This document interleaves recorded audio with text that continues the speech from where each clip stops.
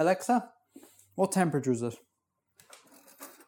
Right now, it's 16 degrees. Tonight, expect a low of 6 degrees. 16 degrees, my poop. This may or may not make the show, Bill, but I want to complain. This isn't on the show notes. Okay. But I'd like to start with complaining to warm up the voice.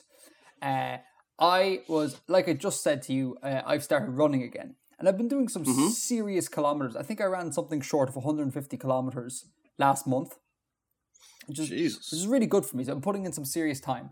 And I do all my running in a park close to us. And I don't live in the best of areas. It's not the worst area, but it's not great. And every so often, you kind of are reminded of how bad the area is based on the level of delinquency that goes on in the park, particularly in August when when the schools are out. So it happens all day.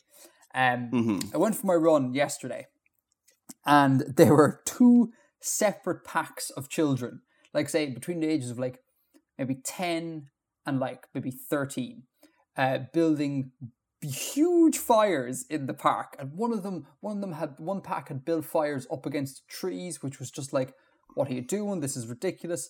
So I'm there running, and I do my best to avoid them whenever this happens because the big packs of children are problematic.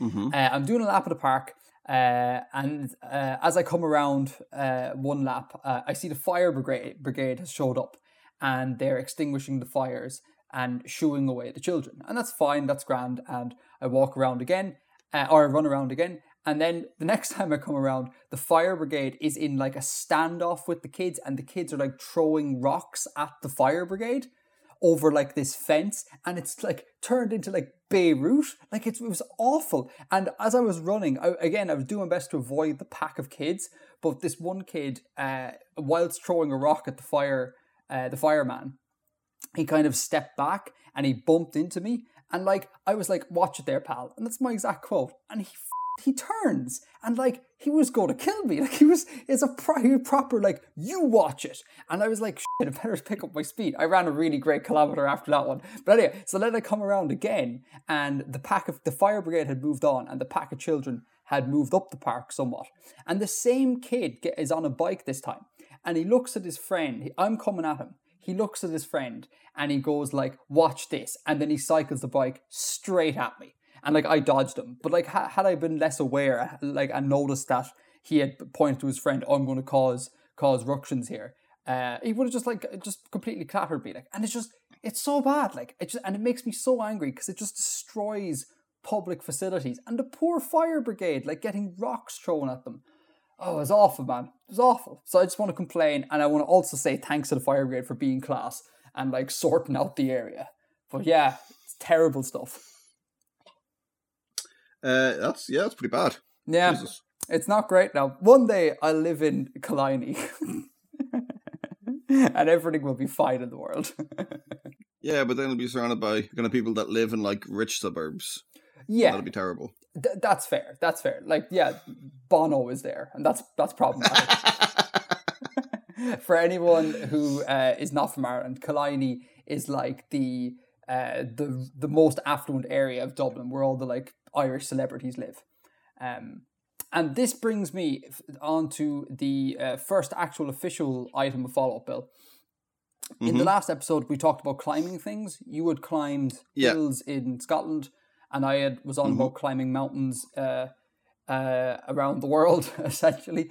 And I got thinking, I was like, with the way I'm running now, I'm looking to run a marathon, number one, like really like up the game. And then I thought to myself, if I like climbing mountains and hills and stuff, why don't I start running up hills? And then I discovered that there's this whole trail running community in Ireland that you can join, who like everyone gets carted out to some mountain and you go run up the mountain. And there's like a beginner's loop around Killiney, like that really affluent area, that you can do. And it's got 100-meter elevation increase over the run, and it's 12 kilometers. So it's not ridiculously terrible, but it's not easy either. So I'm half thinking I might end up going for a jog around Bono's back garden sometime. It might be a bit of crack, you know. That way I can say I can run up mountains, not just climb them. So you wanna run up that hill? I want to run up the hill in preparation for running up the Sugarloaf. Again, for people who don't know, the Sugarloaf is a fairly big mountain in Wicklow, County Wicklow, which is the next county down from Dublin, like south of Dublin. And I think it's about 0.5 kilometre in the sky. So it'd be fun if I was able to run up that guy, which is an official trail. But that might take me many years of practice, because that's not easy to do. So yeah, the last talk about big mountains got me inspired to run up them. If only you could make a deal with God and get him to swap our places. Get him to swap your places? Why would we swap our places? Do you want to run up a mountain? I'm not going to explain that. That's an Easter egg for any eagle-eared listeners.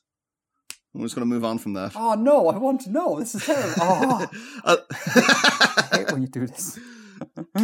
Sorry, one last thing. Again, this is not in the show notes, but it just popped in my head. I want to complain about some Wikipedia anti-rural Ireland propaganda with regards to mountains. Hit me. So the Sugarloaf, again, for people, that's in County Wicklow, and it's a mountain. I think it's officially classed a mountain, and it's about 500 something kilometers high. It is not 500 kilometers high. Oh, sorry. Sorry. Sorry. Sorry.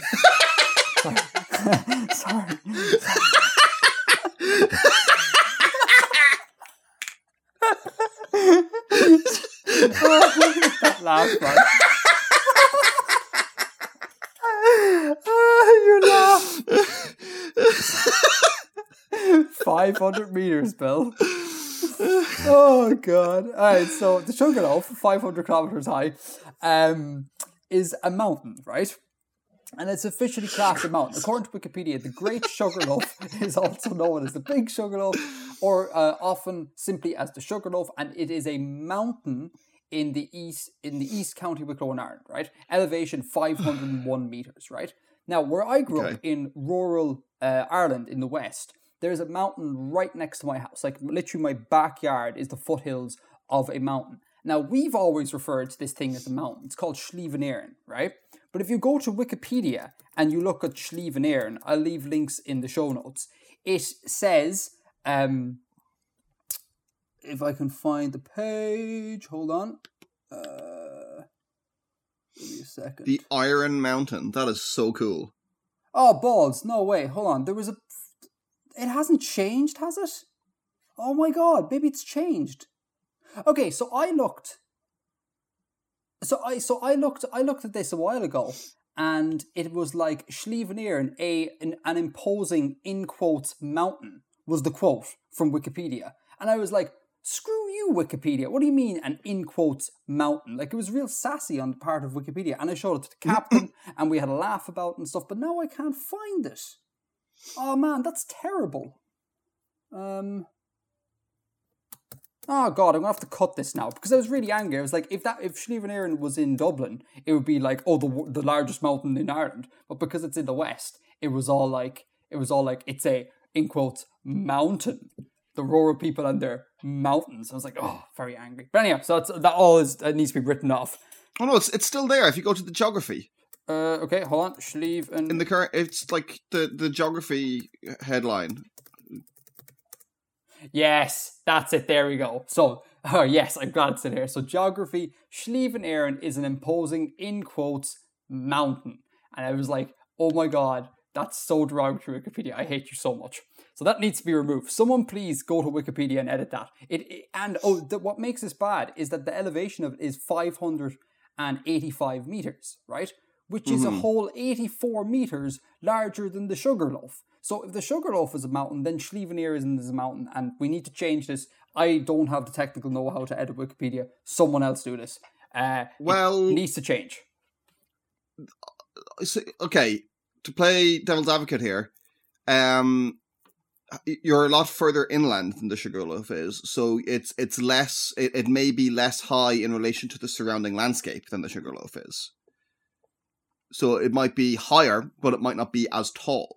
Yeah, I don't know. I'd have to look into what exactly determines mountains, but I don't know. Just on a first reading, it's a bit derogatory when the feckin' thing is taller. Like, It is. No, I mean, I'm inclined to agree with you. I'm inclined to agree.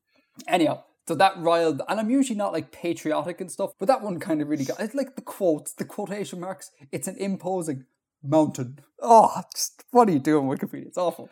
I do want to point out You do. that if you go further down in the contents, section 5 of the article is in mythology, and section 5.3 says ancient aliens. No. Some fringe historians suggest a passage in the Book of Invasions concerning the appearance of the Tuatha Dé Danann in Ireland records, in quotes, the arrival of aliens in spacecraft with cloaking devices, end quotes, at Slieve an Éireann. Man, that is class. Like, it's obviously hyper That's bullshit, class. but that's brilliant. There's It's very, very cool. and a somewhat less interesting, albeit more kind of legit story, is that on top of Slieve an Éireann, I used to climb the thing when I was younger. It's not a hard climb; you just walk up the thing. And on like near the very, very top, there's this like big rock, and it looks really out of place. It's obviously been like spat up there by glaciers when they plowed through the area, but it looks really out of place now. It's huge, gigantic rock, and nothing but like ferns surrounding it.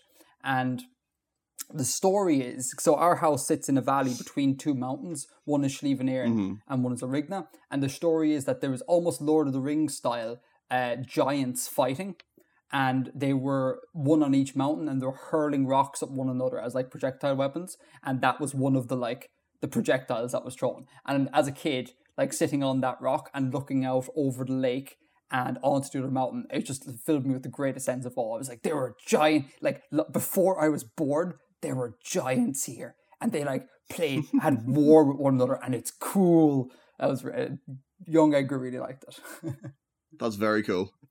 Anyhow. Mountain talk. Do you have anything else to add about mountain talk, or should we proceed on to like some actual world building? I have nothing else to add about mountain talk. So last podcast, we talked about my video on alien atmospheres, and we had a conversation about the ice problem, like this idea that hydrogen fluoride ice either sinks or freezes from the bottom up, like it does the opposite of water, and how that would be very problematic. We just found out that I had contacted my chemist friend for clarification of this, and it turns out, like the idiot that I am, I asked him what the crack is with hydrogen chloride ice, and not hydrogen fluoride ice. So that was a bit of a write-off on our part. Nevertheless, we got some really cool solutions from the subreddit. One that I thought was really class from Resoc, u/Resoc, was the notion that marine life would produce a sort of natural antifreeze. So even if stuff were to freeze around or whatever, they could just like thaw it out or whatever, which I think is really cool. And it was very similar to a E.Price, who had this notion of chemical thawing. In addition to loads of other cool ideas this person had, like they had the notion of like marine creatures having hard skulls or horns to, like, if the ice did sink, they'd be able to like bash their way through it, almost like an icebreaker boat, which I thought was really cool. And then a cryogenic freezing, just like they go into stasis whenever like the temperature drops, and they just, I don't know, maybe burrow, go into stasis, everything freezes solid and come back out when it hasn't. But I will have to talk to my chemist friend again, because like I said, like an idiot, I asked them for HCl, how to solve the HCl ice problem, and not HF. So there will be more follow-up on that next time. Anything to add, Bill? I have nothing to add. Oh God, I'm so sorry. We had a big long discussion about it, and it's all right off. Have you got anything to follow up on? Anything else other than the ice problem? We got another suggestion about underground astrology from Gray Ackerman. Underground astrology being, do you want to give the TLDR? So I think two podcast episodes ago, I spoke a bit about the Binni, a group of people in one of my con worlds. and it was mentioned that they had some kind of art or some kind of craft known as underground astrology, or translated as underground astrology. And I did not explain what that was, but I wanted to hear what the listeners might interpret it as. And Gray's suggestion was that it's divination from threads of silk in gemstones. I guess that means flaws in gemstones. Are the geometric patterns when light is shined through at specific angles, such as asterisk and cat's eye gemstones. That's pretty cool. Now, I'm assuming that asterisk and cat's eye gemstones are particular ways of carving them. That they're... Oh no, maybe not. Cat's eye is an actual gem, isn't it? Maybe asterisk is... No idea. I'm Googling now. Asterisk gemstone. Oh wow, did these cat's eye gemstones come out as being perfectly round? Surely they're machined to be like that. I've no idea. Wow. Okay, asterism. Maybe I read that wrong. Asterism gemstone is a phenomenon of gemstones experiencing a star-like concentration of reflected or refracted light when sharp, shaped and polished rather than faceted. So yeah, it has to do with how they're shaped. Oh well, that doesn't make the theory any worse. Like, as in, you take the gemstones, work it, and then you'd read like flaws or whatever, like features in it based on the working. There could be a whole like ritual tied to it. It could be really cool. Yeah, absolutely. What I was thinking was that it would be rendered difficult by the fact that you would have a control over what effects it produces by the fact that you're shaping it. If you see what I mean? Yeah, man, you could easily like hand wave that away, as in like the art of shaping it is part of the like magic. You know, only those with the select few ritual knowledge can shape this in order to like get a message from the rocks or whatever. Yeah, okay, that makes sense. Yeah, that there's a few ways to interpret that. That makes sense. I like it. I think it's really cool. The cat's eye effect, it looks like it is natural. It arises from the structure of a material or from fibrous inclusions or cavities within the stone. So that's a natural one. Doesn't that look so badass? It looks very cool. It's like, I had no idea that was a thing. That's amazing. Mm-hmm. Huh. There you go. That's a really great suggestion. Is it close to what you were thinking? Not at all. It's class. Oh my god! You know what's gonna happen, Bill? Right? The thing you were thinking is gonna like. No offense at all to you, right? But it's gonna pale in comparison to what everyone's been putting forward. Because you know where there's like this expectation thing where when a thing is hidden, everyone's like, oh my god, it hasn't been talked about, it must be the greatest thing ever. It has to be better than all of the things discussed so far combined. And then if you actually do go to reveal it, everyone might be like, oh, I like Gray's thing better. Possibly. Secrecy is a double-edged sword, I always think. Yeah.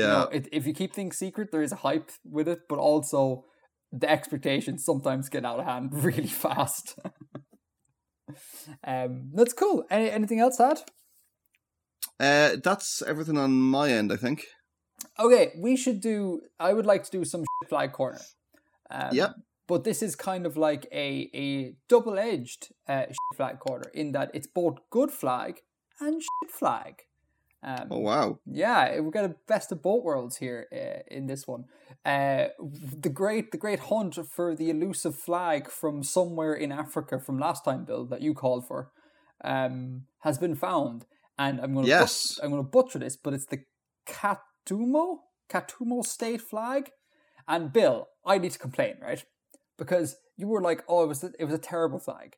This is like, it'll be in the show notes. Go check in the show notes, people. This is not by, like, we have reviewed so much worse flags than this. So much worse. This is, compared to some of the nonsense we've looked at, Bill, right? This is practically fine art. From a design point of view, there's a lot that it does right, but that one image is ridiculous, and that just makes the whole thing absurd. The horse is ridiculous. To be fair, it is very ridiculous. It really looks very, very Photoshop. But like again, it's this secrecy and expectation things. You know the way like you paint an image of the thing, and in my head, I was kind of like, oh, it's going to be this utter disaster train wreck of a thing. It's going to look like a meme or like like crappy internet aesthetic that you often see. It's going to look like that. But it was just like, oh no, it's a fairly decent flag that they just made one error on. They stuck a horse, a photoshopped bronze horse with a rider on the hoist side of the thing. I don't know. I think that's enough. Yeah, and again, it's not good. Link to the show notes, people. You can go check it out. Where is this place? This place is in North Somalia. North Somalia, huh? There's a picture on the Wikipedia page of people holding flags, and they have strategically excluded the horse. Or maybe that's just the Somali flag. I don't know. But I like the way that we just like. Is that the women? The women, yes. The kind of 4 women. Yeah, I'm pretty sure that's just the Somali flag. Sugar. I was thinking like I love the way we don't speak of the horse. Don't mention the horse. Anyway, yeah. So that is the part of Flag Corner. It's not a good flag. The good part of Flag Corner. I was. Oh, sorry, and want to thank Asmodean _ who went and found it. Yeah, sorry, Asmodean _ of Artifacting Podcast fame, Artifacting Podcast highlights fame. Links in the show notes, so you can check it out. Thank you very much for that, Asmo. I'm glad because I was at the end of the show. I was like, oh, I really want to know what this flag is, and I thought it wouldn't be found. So well done. But yeah, anyway, so that is the bad side of Flag Corner. The good side of Flag Corner is I was knocking around Reddit recently. I think in the last, I don't know, like 2 weeks or so. And a person, some designer from somewhere, took it upon themselves to design a set of flags for the various municipalities in Iceland who apparently do not have flags. So this person was creating original content from scratch and was basing it loosely off the seals that the various municipalities have. And to credit this guy, to credit this person, this is /be nimble, be quick, which is a great name. Can I open this up now? Open it up. This will be in the show notes for you guys. I think this is class. I think it's so good. Oh, cool. Yeah. So overall, do you think it looks good? First impressions? Some of them are a bit busy. Mm-hmm. But they're very, they're very clean and very straightforward. I know that sounds kind of strange to say that they're busy and they're straightforward, but like there's few elements in most of them. Mm-hmm. Yes, some of them are a lot better than others. Like if we take second row down, 3 in from the left, like that isn't a great flag, I don't think. The kind of boxy one. The one that looks like the one that looks like you're hallucinating. Like that isn't a great flag, but something like, say for example, 1, 2, 3, 4, 5, sixth row down at the very, very end, the one that looks a bit like the Seychelles. I think that's a class flag. I think it looks really good. And the most impressive thing for me is the fact that they all kind of look like a family, even though the color scheme is kind of. It's not like this person hasn't limited themselves to like 2 or 3 colors. Like you've got reds, yellows, blues, blacks, whites. Like there's a whole bunch of colors in there, but they just all look like a family. And as well, they all there's a lot of white, blue, and green. There is a lot of white, blue, and green. Definitely. But nevertheless, I think they all work together really well. So I think this is a great, just amazing thing, and it's so cool seeing them place the seals next to the flag and seeing how they take a seal and turn it into a flag that isn't just a seal on a blanket. I think this person has done an amazing job. Cool, I approve. Yeah, links in the show notes. People can go check it out. You can use it as a bit of flag inspiration if you were flag building. Yeah. Anything else to add? No, just good work. Being nimble will be quick. So I've returned to Janspar. Okay. We won't know anything about what's going on. And this is a little bit about the funeral practices of one of the nations within Janspar. Cool. Awesome. Let's go for it.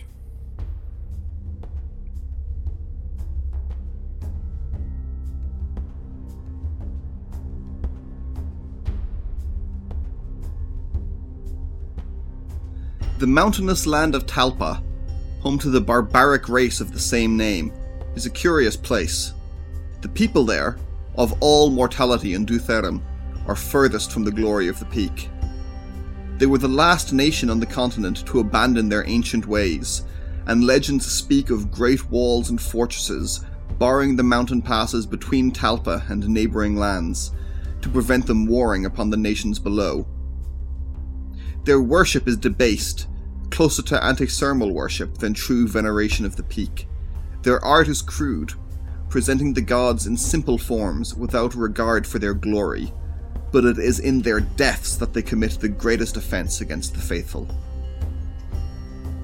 It is well understood that the civilized people of Janspar differ greatly in their death rites. The feasts and pyres of Pircho are as different from the lengthy funerary processions of Salaka as they are from the infamous dirges of the Shabani. In Jufane, the funeral is an affair only for the deceased and the priests. In Fitzili, the entire community aid in carrying the body in its funerary boat and burning it on a river or at sea. However, with the sole exception of Talpa, all enlightened nations of Janspar know that to allow a mortal to leave this worldly existence, their body must be cremated. In Talpa, it is not so.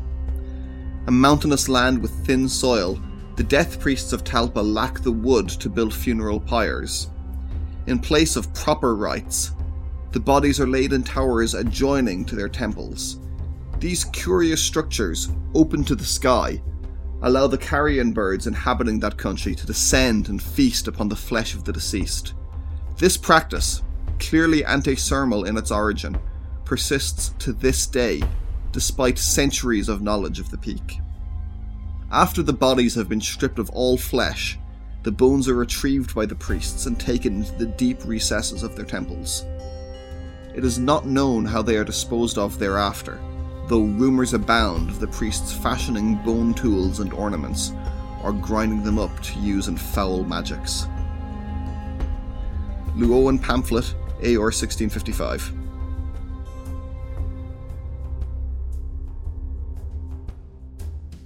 Alright, so death rites. First question is, why death rites? It's just a thing I had in my mind for a while. I haven't spoken much, if at all, about this country before, but that was one of the ideas I had for Talpa, is that instead of cremating their deceased, as is practiced in most of Janspar, they perform this sort of sky burial. Yeah, I don't think we have heard from the Talpa at all. I think this is the first time. Okay. The sky burial thing, this sounds familiar. I think this is based off real life. Yeah, so sky burial, as far as I know, I'm not going to present myself as an expert or anything here, but as far as I understand, is practiced in Tibet. And again, it's for the same reasons. Like they traditionally, I think they didn't have a lot of wood for cremation. There isn't a lot of soil there to bury people in.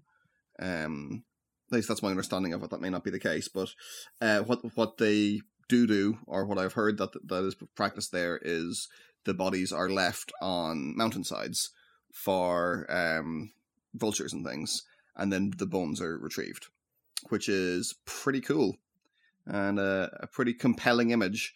And the thing about the towers is something similar was practiced in, I think, ancient Persia. They were called, Well, there's a weird thing. There was like some Orientalist in relatively modern times called them the Towers of Silence, but I think he just made up that name. But that's what they're known as in scholarship for some reason. So there was Towers of Silence that were like built out outside of towns, and they were like open-topped towers so that vultures could get inside and eat the flesh. That was how they disposed of their dead. That's the thing that I remember. That sounds familiar. The Tibet thing I didn't know about, but that sounds familiar. Yeah, and your thing is almost exactly like, yeah, it's almost a direct analog, aside from the obviously grinding up to using magics. Would cultures like Tibet or Persia, so as far as you know, would they use the bones afterwards for like bone tools, like you say, or is that an invention of yours? Absolutely no idea. Also bear in mind that this is some guy who clearly doesn't particularly like the Talpan people saying that they do that. So, you know, unreliable narrator as is common. That's fair. Two things on that. I have been listening. I mentioned this in the last show. I've been listening to Dan Carlin's Hardcore History, which is a wonderful podcast. Everyone should go listen to it, and listen to it now because they have a habit of monetizing their back catalogue. So the older stuff you have to pay for. So listen to it now while it's free. But I was listening to a thing on the Achaemenid Persians recently. And apparently the main source we have from that era is a guy called Herodotus. Now I'm not great on my history from this era and that neck of the world. But apparently, yeah, it's Herodotus, and apparently he is horrifically unreliable. And every second sentence is Dan Carlin saying, and this is what Herodotus said, but bear in mind, it's Herodotus. And I kept thinking like, oh, it's Bill. This is what Bill does. That's the aesthetic I'm going for. All of Bill's characters are effectively Herodotus. And the other thing is I was watching a Netflix series over the past number of days called Dark Tourism or Dark Tourist. I can't remember exactly what it was called. Cool. And it's basically this dude who's a poor man's Louis Theroux goes around the world to like dark tourist attractions, like things that are macabre or dangerous and things like that. And one of the episodes, which relates to this whole debt rights thing, was in Indonesia. I can't remember the island, but it's not Java and it's not Bali, because I would have remembered that because I've been there. But on one of the islands, the death custom is that they don't view life and death as being kind of very on off, like either you're alive or you're dead. They view it more like once you die, you're kind of like transitioning to death. So it's like they think they use more terms like the person is sleeping and things like that, or they never really truly die, and which is a very interesting concept. And they take the person who's dead, they mummify them, or whatever it is. They make sure they don't rot or whatever. They'll bury them, and then every year they'll dig them back up again, give them a clean down, present gifts and tokens and various things that they might need in the afterlife and all sorts of jazz, and then put them back in the ground. And that happens every year. And there's a big like festival, and there's like animal sacrifice and all sorts of jazz. And in the documentary, they unearthed like a woman who had been dead for 17 years, and which was just, it was amazing to watch because all the locals were perfectly okay with death. And they were perfectly like, what's so abnormal about this? Like, and the guy who was given the documentarian was like so put out by this because we live this overly sanitized life in the West. Like, we don't ever see death. We know nothing of death. And he couldn't deal with being confronted with it. And the Indonesians were just like, yeah, man, it's grand. We shut up. Like, what's wrong? So I thought that was a very interesting death ritual. And your piece made me think of that. Cool. Yeah, very, very cool. Thank you. So as always, what are your thoughts? You always nearly have something that I can't pick out on that you mention. I don't think I do. I mean, it's a pretty short one this month, I'm afraid. There is one small thing. Where did I write this here? Legends speak of great walls and fortresses barring the mountain passes between Talpa and neighbouring lands to prevent them warring upon the nations below. Now, the obvious thing people are going to pick up on there is Game of Thrones. Is it obvious? Well, like the wall. Oh, okay, yeah, that's fair, yeah.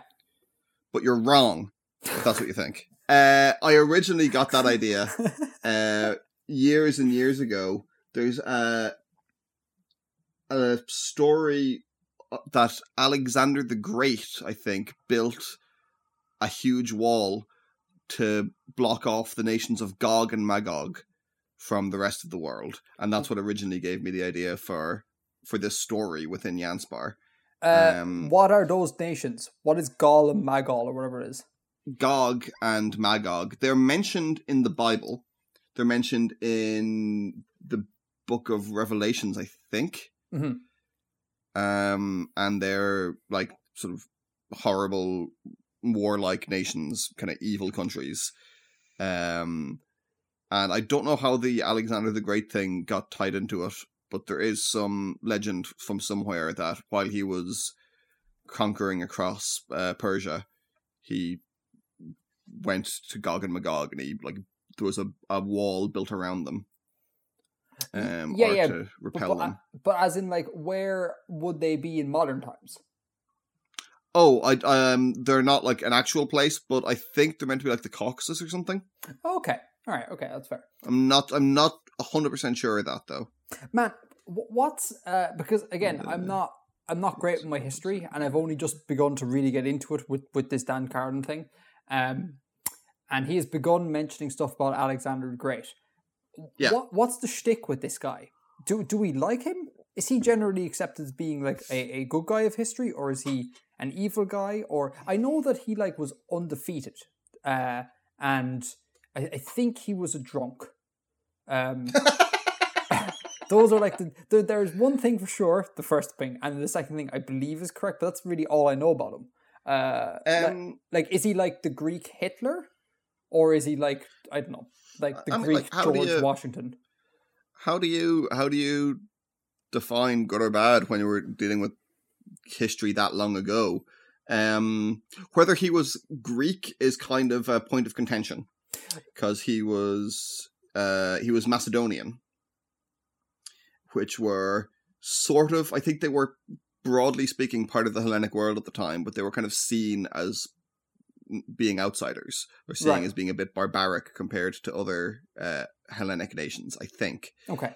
And he accomplished an unbelievable amount in a fairly short life. I mean, he lived till his mid-30s, I think. Oh, right.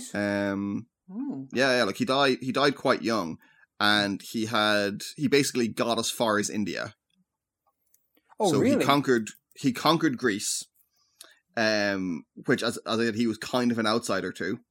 What age was he when he died? Well, and what did he die of? Doesn't say. I'm not sure. I did know at one point, but I can't remember. He was 32 when he died. That was it. Jesus God. He died of malaria. Yeah. According to like. Yeah. So he conquered Greece. So that was like, Athens and Sparta and like all those kind of powerful Greek nations. He conquered Egypt. So a lot of the stuff we think of in Egyptian history, like Cleopatra and stuff, Cleopatra was Greek. Right. Okay. She was. There's a name for it. I think Ptolemaic, is that what the dynasty was? That they were essentially they were descended from Greeks. They weren't kind of native Egyptians. They had been they were an invader dynasty, And he conquered the Persian Empire, which at that time went kind of from Turkey. So he conquered all of Turkey, which isn't a small country. The modern Middle East, modern Iran, and a large part of Pakistan. And I think he got pretty much to what the border of India now is. And like, is the only reason this stopped because he died? Well, his armies began to mutiny, I think, or they began to become very discontent because they'd been campaigning for well over a decade. And they're like, we are so far away from home. Can we please go home? Oh, that's brilliant. That's bad. So yeah, I think he destroyed the Iranian Empire, which was a huge deal. Like the Iranian Empire was a huge deal. And then his empire didn't outlive his death. It was broken up into 4 or 5 different empires, one of which was Egypt, which eventually became the kind of Ptolemaic dynasty and Cleopatra and all that hundreds of years later. There was a couple kind of then taken over from Persia. I think there was 5 in total, something like that. But yeah, he was a fascinating dude. Again, I'm going to push you on this, and I know it's hard to answer, but like, surely there must be general sort of ideas to if this guy was good or bad. Like, as in, when he brought empire across the world, were the people under his reign better off or worse off? Because you know the way, like with the Persians, when the Persians came along and like the Achaemenid Persians, and they took out Assyria and all of that, they replaced a like horrific regime with something that was comparatively much better. Like not good, but comparatively much better. So one can say, and I think most people do say, that like the Persian Empire was quite, that particular Persian Empire was quite inclusive, and there was a lot. That's Cyrus. Yes, I think Cyrus started it, and then it was like Darius and all the way up to Xerxes. Right. Did Xerxes mess it up? I can't remember. But so do we have a similar thing with Alexander? Like did his empire, was it a net improvement for the world, or do you have any idea about this? I don't know. I would guess, my guess would be no, because he messed up the Persian Empire, which, as you said, had a lot of good stuff going for it. And also he took a stable status quo and like caused it to be at war for about a decade, and then died and replaced it with chaos because there was a power vacuum there.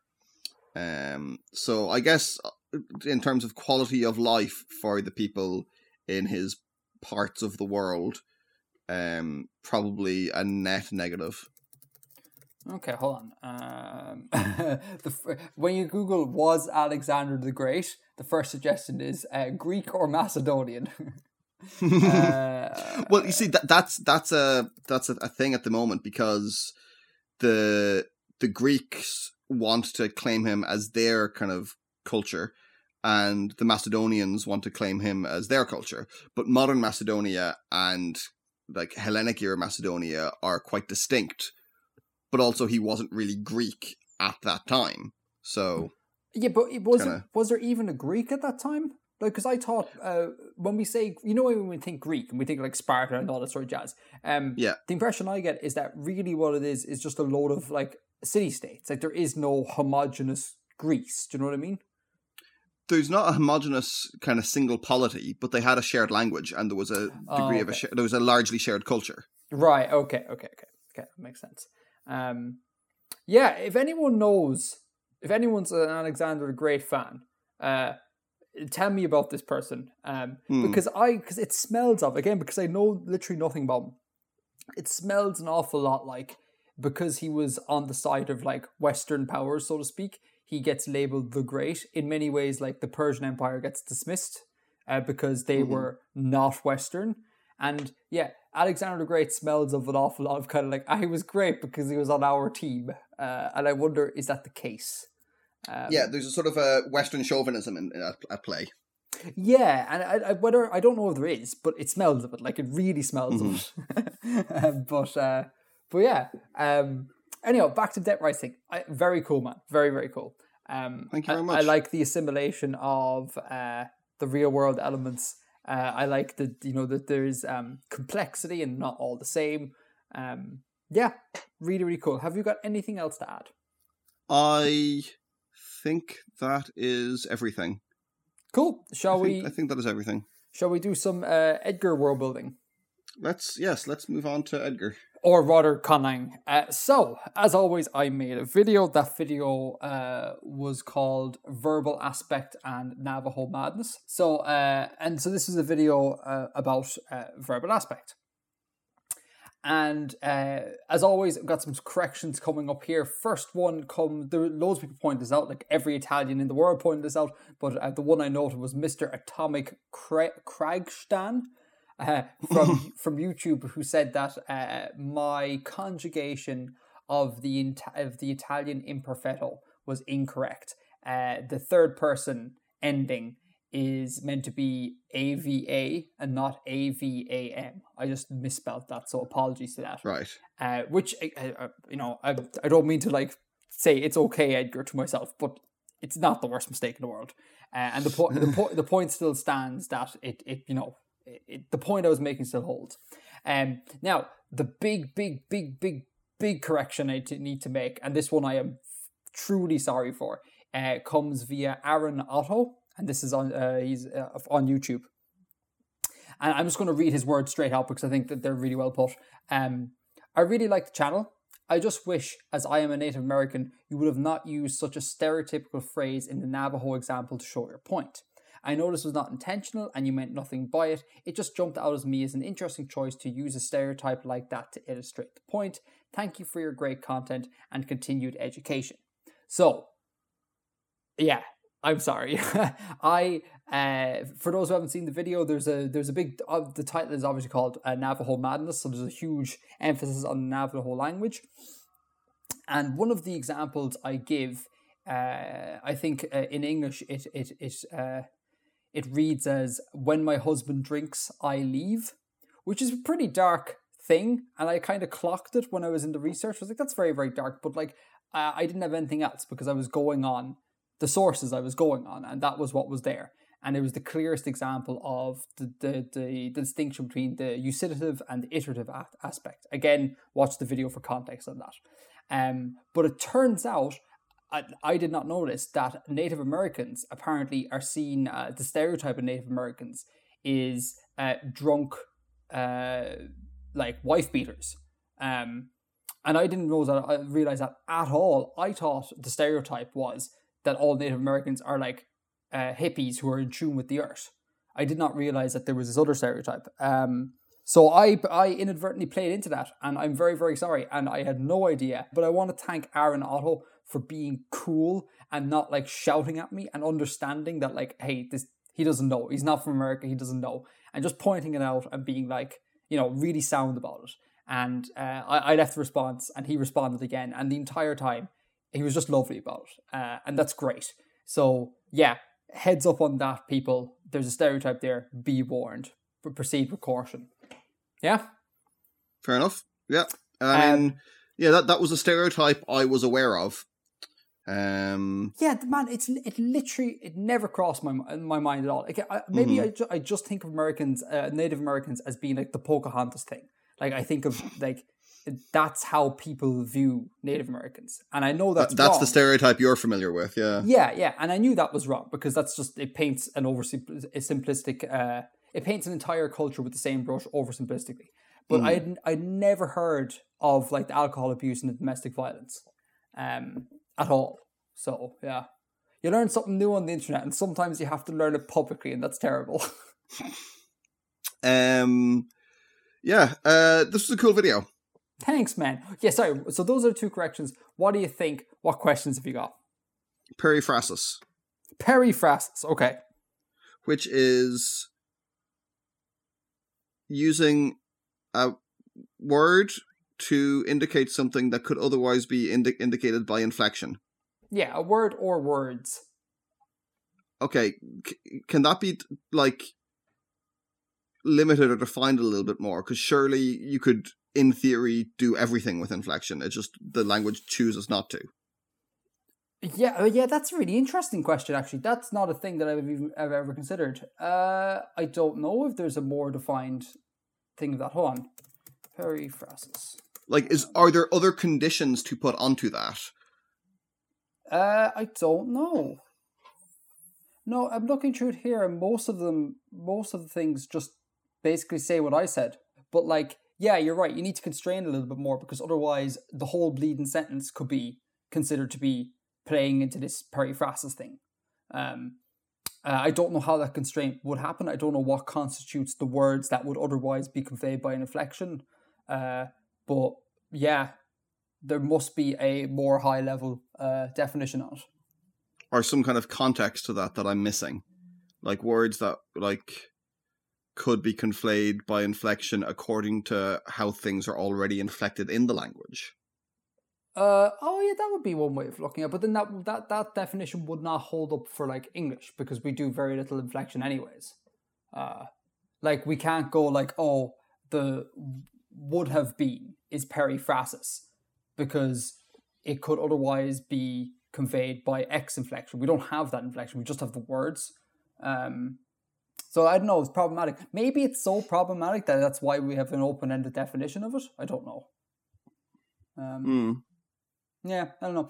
Any other questions on that? Or anything else on the periphrasis? Nothing else in the periphrasis. I strongly encourage people to read Aspect by Bernard Comrie. It's a great book. I know I mentioned this at the end of the video, but seriously, go check it out. It's like got everything you need to know about Aspect, and every single source on the internet that talks about Aspect is referring to that book.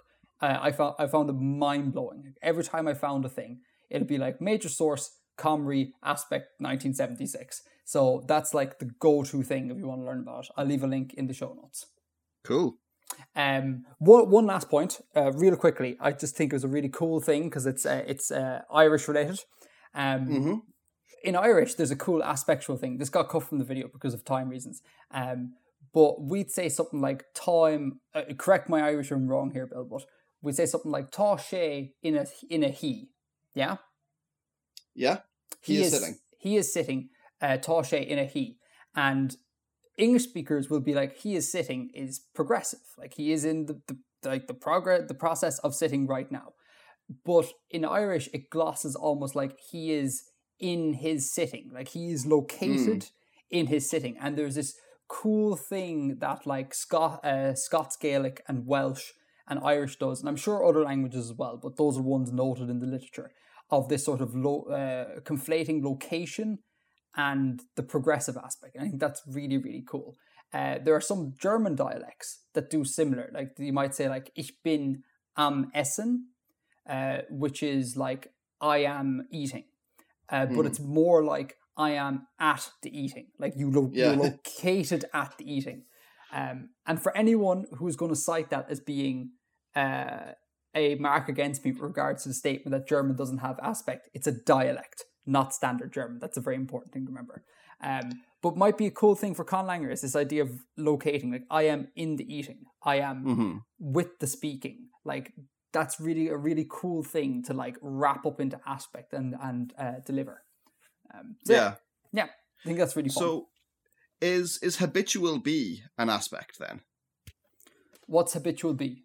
Sentence. Give me a sentence. So it's a thing that you have in African American vernacular English, and you have something very similar in Irish English or in Hiberno English, which is I be something. So like I be going to school. Is that habitually you go to school, or the way you'd say it in Irish English is I do be.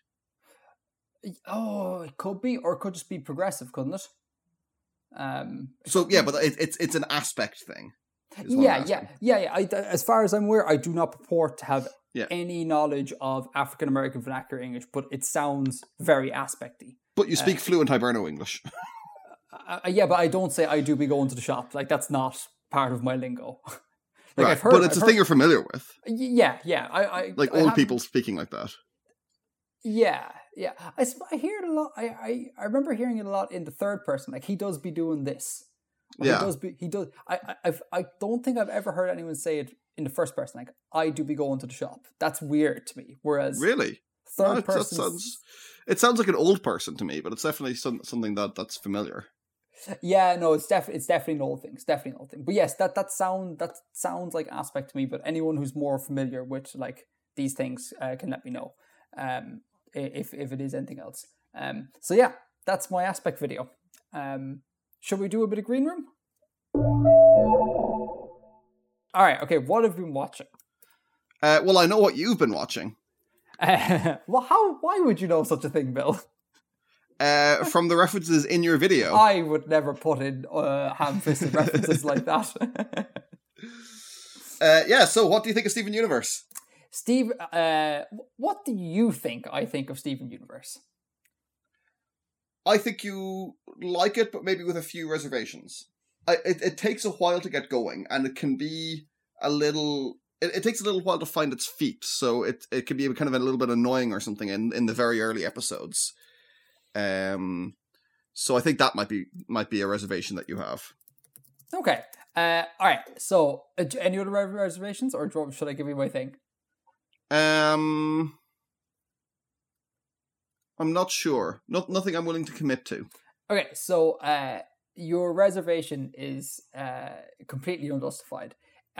Had you not told me that it takes a while to get going, I wouldn't even have noticed. What episode am I on? I must be on like episode 30 something, maybe.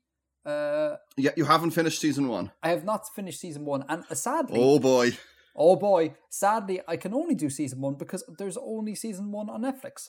There's 5 seasons, but they're not on Netflix. That's terrible. What's with that? None of them are as long as season 1, though. The rest of them are much shorter seasons. Okay, like I'd rather not pirate them, but I don't know. I might have to. Yeah, so I didn't think it was annoying. I didn't think it took a long time to get going. I thought it was grand. Again, coming from Star Trek land, where many seasons of mediocre television are totally okay. This was not a problem. I think Steven Universe so far is brilliant. It is absolutely brilliant. There's no reservations whatsoever. It's just the most joyous, it's just the most feel-good, joyous bit of like candy floss ever. It is fantastic, and I have bonded with Stephen. Like myself and the captain were watching it, and like so often we pause and we're like, Stephen is you, Edgar. You are Stephen, this sort of like naive, sort of overly happy, bouncy person who just always sees the positives and is like half the time unaware of his surroundings and will just like, I don't know, say or do things that like real adults will not say or do. Like that's totally me, and I've completely imprinted on Stephen. Something serious. On a more serious note, the gender politics is good in it. Mm-hmm. I think because we live in a world, despite it being 2018, we live in a world where one cannot openly talk about trans issues and mainly trans issues, but also to a certain degree like women and things like that. You can't talk about them too openly because again, like the thing is ran by men, and as such, people need to get very creative. And I think the way the people who made Steven Universe have framed the discussion of these points is so brilliantly creative. Like the songs, like Giant. Sorry, Woman I pulled up my headphone jack. Can you go from framed, please? How they, I basically said how they frame it is very, very creative. And then, do you know the Giant Woman song? I love Giant Woman. I think that's a brilliant episode, and it's a great song. It's a great song, and it's a brilliant episode. And if you listen to the lyrics are very kind of trans, and it's okay. Like as in, like they've found this creative outlet to try and like get this across. And I think that's really cool. The line, "If it were me, I know I'd surely be a giant woman." Yeah, and I'm assuming that's deliberate. Like maybe it's not, but I read it as being it's kind of like opening up kids television to this concept that there are trans people in the world. And I think that's great. I think it's really done really, really well, and it's done in a real positive, happy, inclusive. It's just class. I love it so much. I wouldn't have read that as directly as that. but I would have read it as Stephen being comfortable with nonconformity, with gender nonconformity, that he's not threatened in his masculine identity by femininity or by being feminine. Right, but so it's not exactly the same, but it's going the same direction. Right, exactly, and it's still delivering it to an audience that otherwise may not have heard that. Yeah, and I think it's done in a very creative way, because had they spelled it out exactly, I think a lot of people would have had problems with it, and there might have been like a huge backlash and all the sort of usual crap that happens.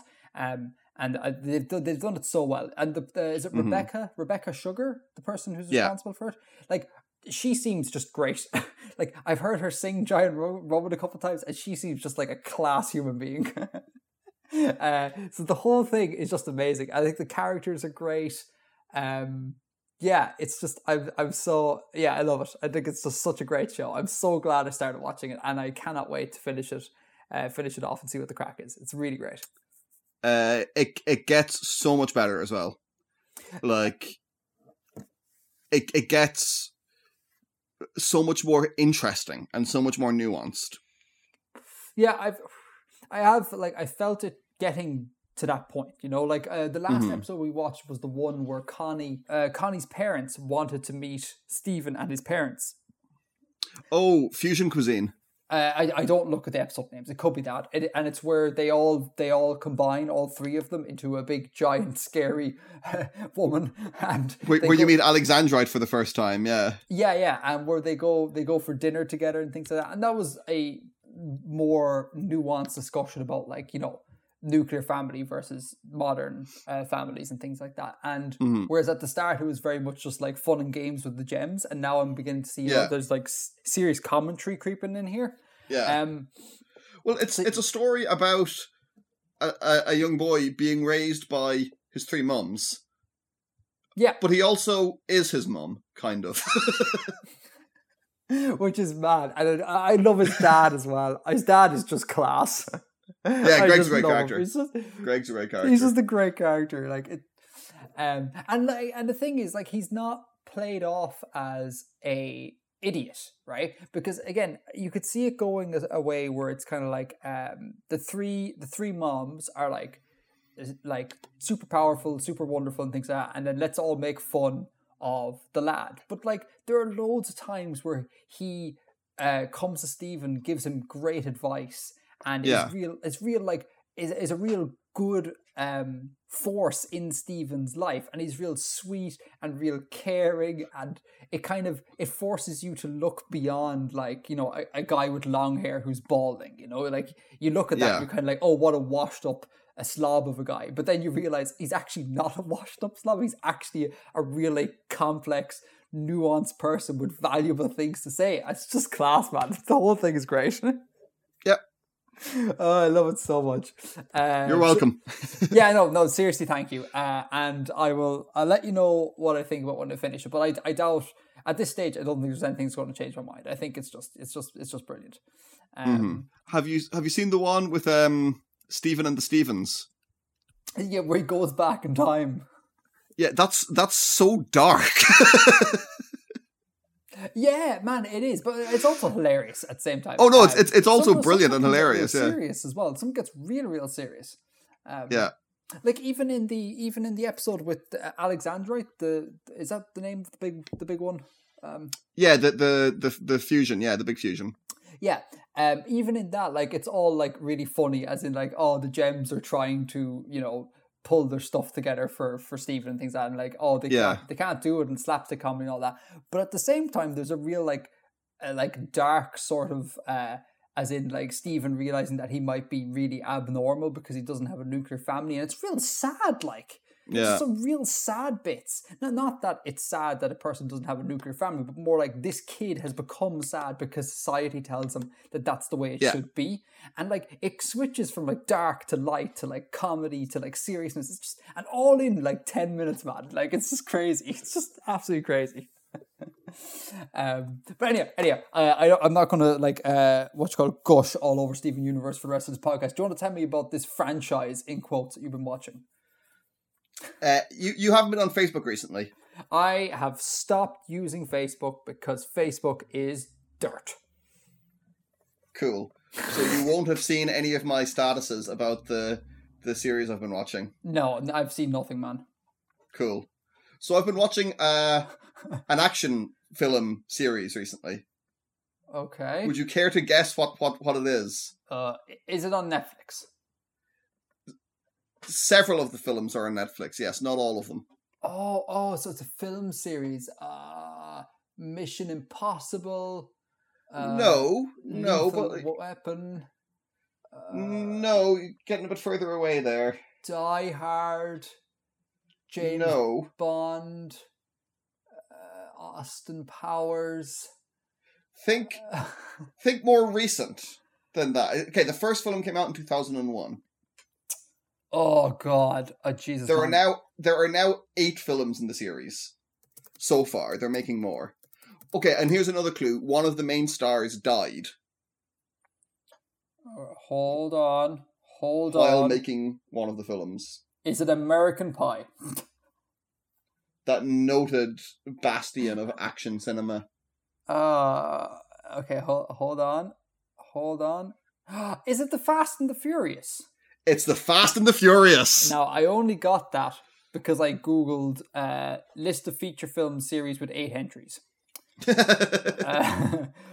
Okay, you've been watching Fast and the Furious. That is a complete non sequitur. Why the hell have you done this? It turns out they're pretty good. To be fair, I really liked 1 and 2, but I was of the age where tuner cars were cool when they came out. Like, I remember going, when I grew up, I'm going to have a car with a spoiler, and it's going to have like side skirts, and it's going to be great, and it's going to be painted in like that fluorescent stuff that were. We would not have been friends when we were 13. Yeah, man. And I remember there was a girl. There was a girl in my school who had like the cool tuner car, and I remember being like viscerally angry at the car because the parts list, from what I could tell, was just taken from Need for Speed. Right? Like, I was like, that's the legitimate same stuff that I have in my computer game. And like, I remember going up and inspecting the car and being all like, yeah, that's the same front bumper. And I was like, can you not be creative with this? God damn it. So I was a creative petrol head back in the day. And now you're actively anti-car, aren't you? I don't like cars whatsoever. I think cars are terrible, and they should stop. And please don't email me. I know people are going to email me about like I love driving. It's like, I know that's cool. I'm not into paying road tax and insurance and all of that extra cost in my life. But yeah, I really enjoyed the first 2 films. I really liked. They were mad and they were crazy, and yeah, it was great fun. I hear that they've gone just stupid though recently. Like, it's cars flying out of space shuttles and things like that. They haven't been in space yet. No, they haven't gone that far yet. So right, first one, pretty good film. Like, it's pretty good. It's nothing incredibly special, but it's a decent action flick. And essentially, and this is explicitly what they were trying to do. It's a remake of Point Break. Point Break is a film from the early 90s starring Keanu Reeves and Patrick Swayze, where there's a load of surfers that are doing bank robberies, and they're being, as far as they can tell, they're being led by Patrick Swayze. So Keanu Reeves has to become a surfer. He's an FBI agent. He becomes a surfer and infiltrates them. And but then he gets caught up with them, and there's all this like loyalty and stuff. I haven't seen it in years, and it's ridiculous. And Fast and Furious, The Fast and the Furious, the first one, is just a remake of that with cars instead of surfers. Okay. Right. And it's a perfectly decent cop film. It's 53% it's not great on Rotten Tomatoes. Say again? It's 53% on Rotten Tomatoes. I'd say it's a bit better than that. Okay.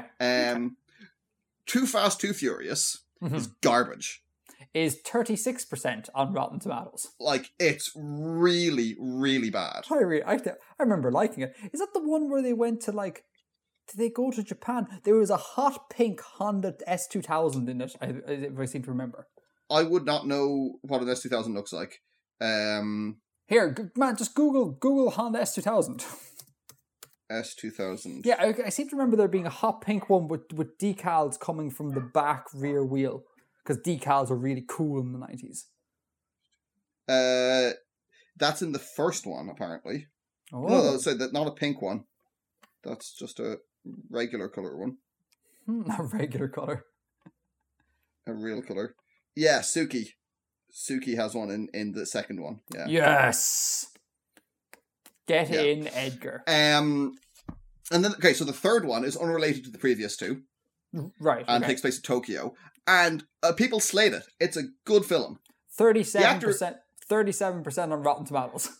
I strongly disagree. It's a solid film. It's the thing about it is, right, the driving is actually fun to watch in that one. In the other two, the driving was boring and annoying and not interesting. Okay. They start shooting the driving sequences really well in the third one. Okay. That's what I thought. And I thought it was a straightforward, doesn't have any pretensions about itself, and there's an absolutely amazing, because it's all about the drift scene in Tokyo. Tokyo Drift. Yeah, exactly. Who knew? What's the really famous like pedestrian crossing place in Tokyo? There's a famous pedestrian crossing. Oh, in Tokyo. you'd recognize it if you Shibuya Station, I think, maybe. Hold on. Is that the Google place? Is that the place where loads of people go almost in cosplay to hang out? No. Okay. Spell sh. SHIBUYA. Yeah. Okay. Oh, jeez, that looks like absolute chaos. Holy moly! What are they doing? Yeah, I'm pretty sure it's there. There's a scene where in one of the chase scenes, they drift through that, like, as there's a load of people crossing the road and the crowd parts, and it's a brilliantly shot scene. It's amazing. It's so, like, visually impressive. So that's really good. Like, I'm not going to go through all of them and rank them, but what I love about it is it gets progressively more ridiculous from the fourth film. From Fast and Furious, which has 29% on Rotten Tomatoes. Again, I would give it a bit higher. It's not as bad. It's better than 2. It's definitely better than 2. So from Fast and Furious, not to be confused with The Fast and The Furious, it gets progressively more ridiculous. Okay, continue. Yeah. So the premise of the very first film, as I said, it's a cop infiltrating this group of criminals, or people he thinks is a group of criminals.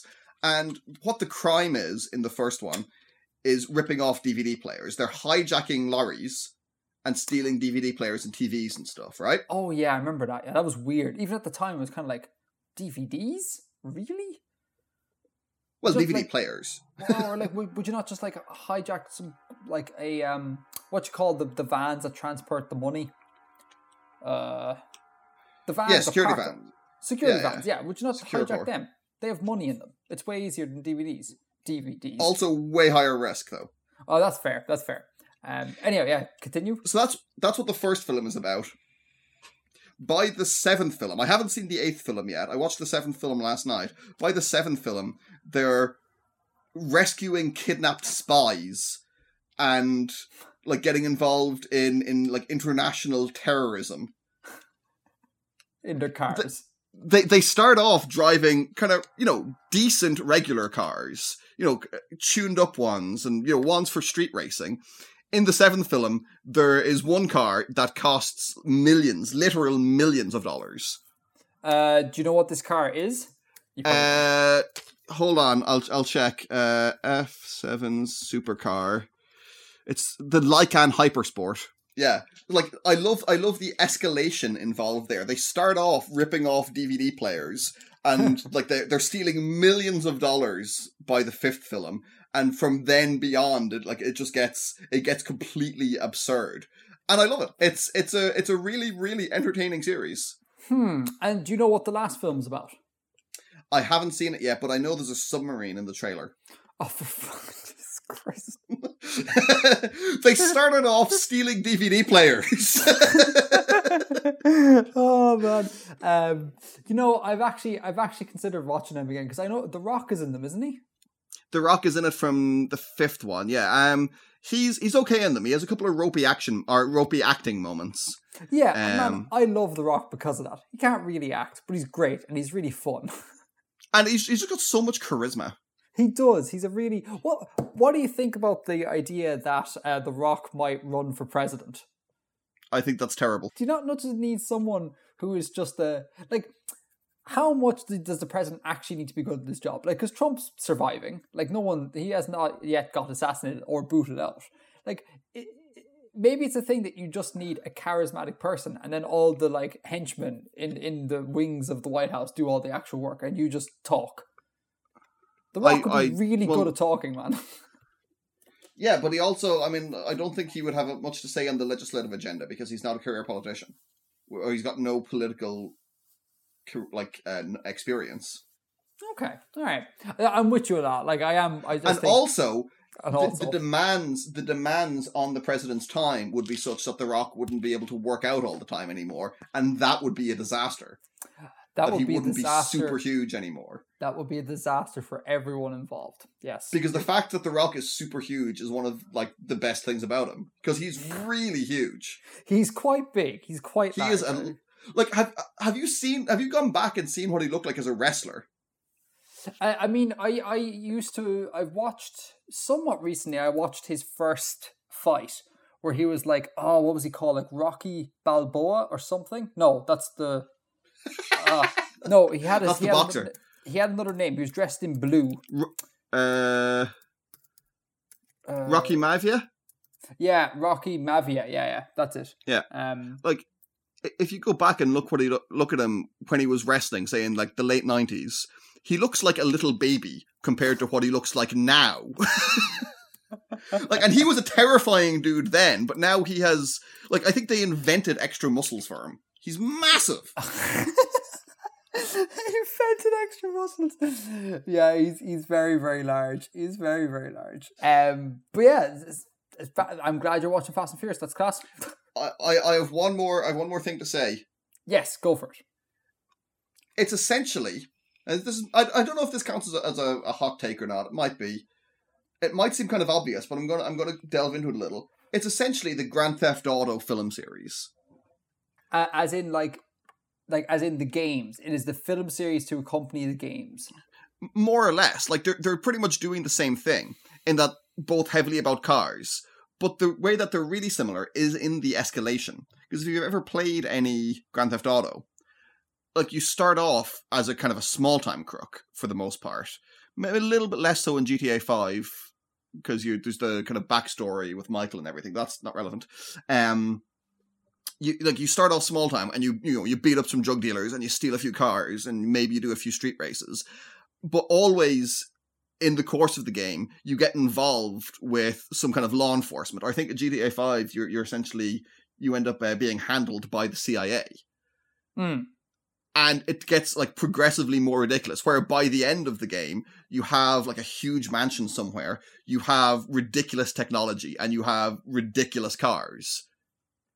And you're no longer just stealing cars or whatever. You're you steal tanks or you steal planes, and you're doing much higher scale things. So in the way that the film series progresses, the film Fast and Furious progresses, it's essentially following the serial escalation that you get when you play the Grand Theft Auto games. I see where you're coming from. I would be inclined to say that I think Grand Theft Auto is a little bit more rooted in reality. Maybe that's because you get to see the progression. You get to see, starting off at humble beginnings, you just steal the car around the corner and whatever. And there seems to be a logical progression that leads you to the point where you're stealing planes or jumping out of planes or whatever. Whereas I get the impression with the Fast and Furious films, albeit I've only seen 2, that it's kind of it's just crazy. It's just crazy. There's no We don't know how the people got here. Really, it's just everything's all crazy, and less rooted in reality. I don't know. It felt like a fairly logical progression to me as I watched them. Yeah, I'm talking about more like internally in the movies. Like when I watched the first one, it was always just kind of like everything is this bonkers way because it is. Whereas in Grand Theft Auto, you start off with everything not being this bonkers way, and you build up to it. Do you know what I mean? I don't know. Your theory is good. I'm not sure I 100% agree. Oh yeah, it's not like exactly the same. Grand Theft Auto is a lot more nihilistic, a lot more kind of amoral. Whereas in Fast and the Furious, there's a big emphasis, especially kind of the second half of the series, on family. Yeah. And loyalty and stuff, which is less obvious or is less of a thing in the games, in the Grand Theft Auto games. What's your favorite Grand Theft Auto? I didn't get to play that much of 5 because my laptop won't run it well, but I really enjoyed what I did play of it.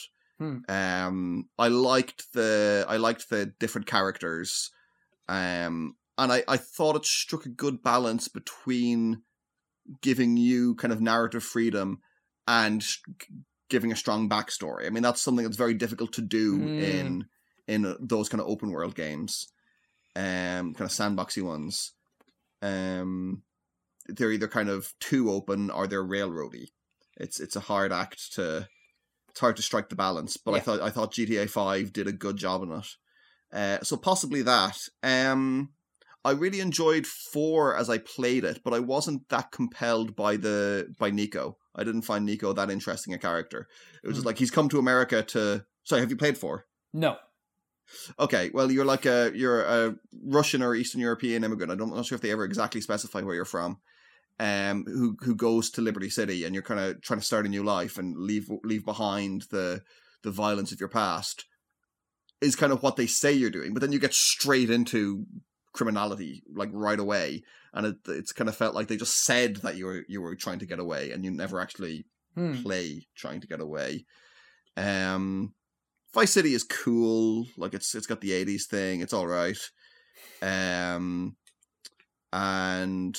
San Andreas, I do really like San Andreas actually, because I love that era. I love like the early 90s California thing. But I have to say probably 5. I mean, just 5 is just really well put together, I thought.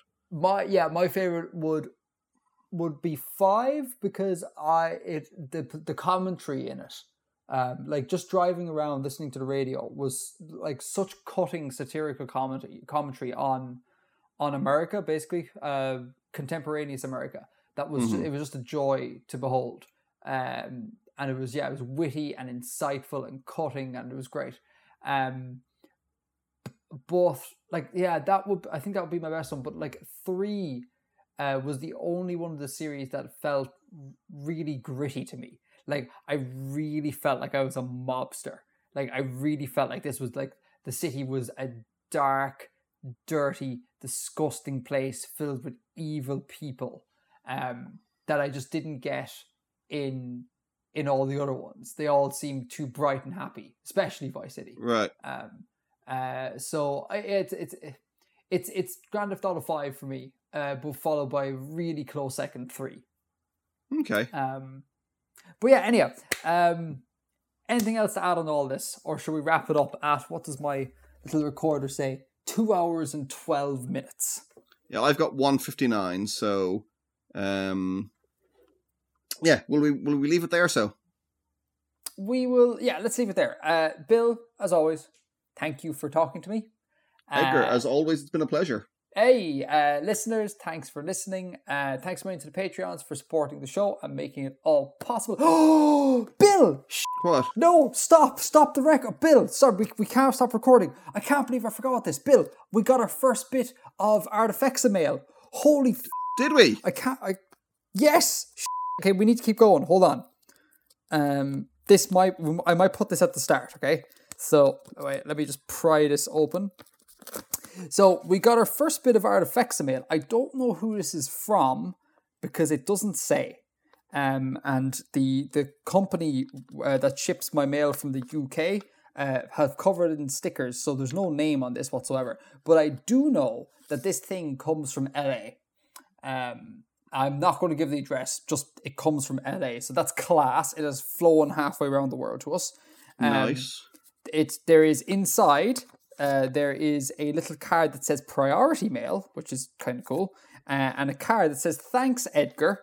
And what's this? This is a receipt of a thing.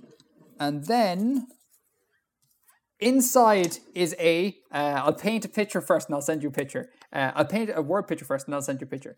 Inside is a small plastic pocket, right? Closed on 3 sides, opened on one. And inside said plastic pocket is a $1 bill. United States of America $1 bill that is, for all intents and purposes, a normal bill, except that where is it George Washington is meant to be, whoever the dead president is, has been, there's a new picture been placed in that place, and it's Napoleon. Napoleon is in the middle. And then yes! And yeah, and his name is written there, and like on further inspection, clearly this person has stuck a picture of Napoleon on top, but it took me a while. I was like, did they get this custom made? And I held it up to the light and was like, holy cow, all the correct watermarks here. Like we have some fraudster in Artifexia, but no, it's just stuck on. So despite the fact that the mail says thanks Edgar, this is clearly a Bill thing. So what I might do, Bill, is I might send this down to you or bring it down to you Christmas or whatever, and you, if you want it, you can hold it, because I am not the one who has a timeless, ageless love affair with Napoleon. That would be you, sir. Oh my god, can you send me that photo? I will. Let me take a picture. Hold on. Where's my phone? My phone is in my pocket. That's what do you think? Class. Isn't that class? That is very class. It's so good. It's so cool. Oh, so good. So yeah, I will definitely. Listener, don't take offense at me sending this away. But clearly, this is a Bill thing. This is. Thank you so much for your thanks to me, but this needs to go to Bill if he's willing to have it. This needs to be housed so good in Bill's shrine to Napoleon. For anyone else who would like to send stuff, please do send stuff, because this is actually really fun receiving things. It's really, really cool. I will, like last time, I'll leave the address, my sort of PO box thing in the description, and please send us any and all mail. We would love to receive it. For sure, yeah. Cool. Oh, we're really pleased by that now. It's so good. It's so good. Yeah. So let's leave it there, shall we? Let's leave it there. Thanks, Bill. Thanks so much for doing the podcast with me. Thank you. It's a pleasure as always. Thanks to the listeners for listening, and thanks to all the wonderful Patreons for making this happen. We will see you post the next video. Talk to you very soon. Edgar out. Edgar out.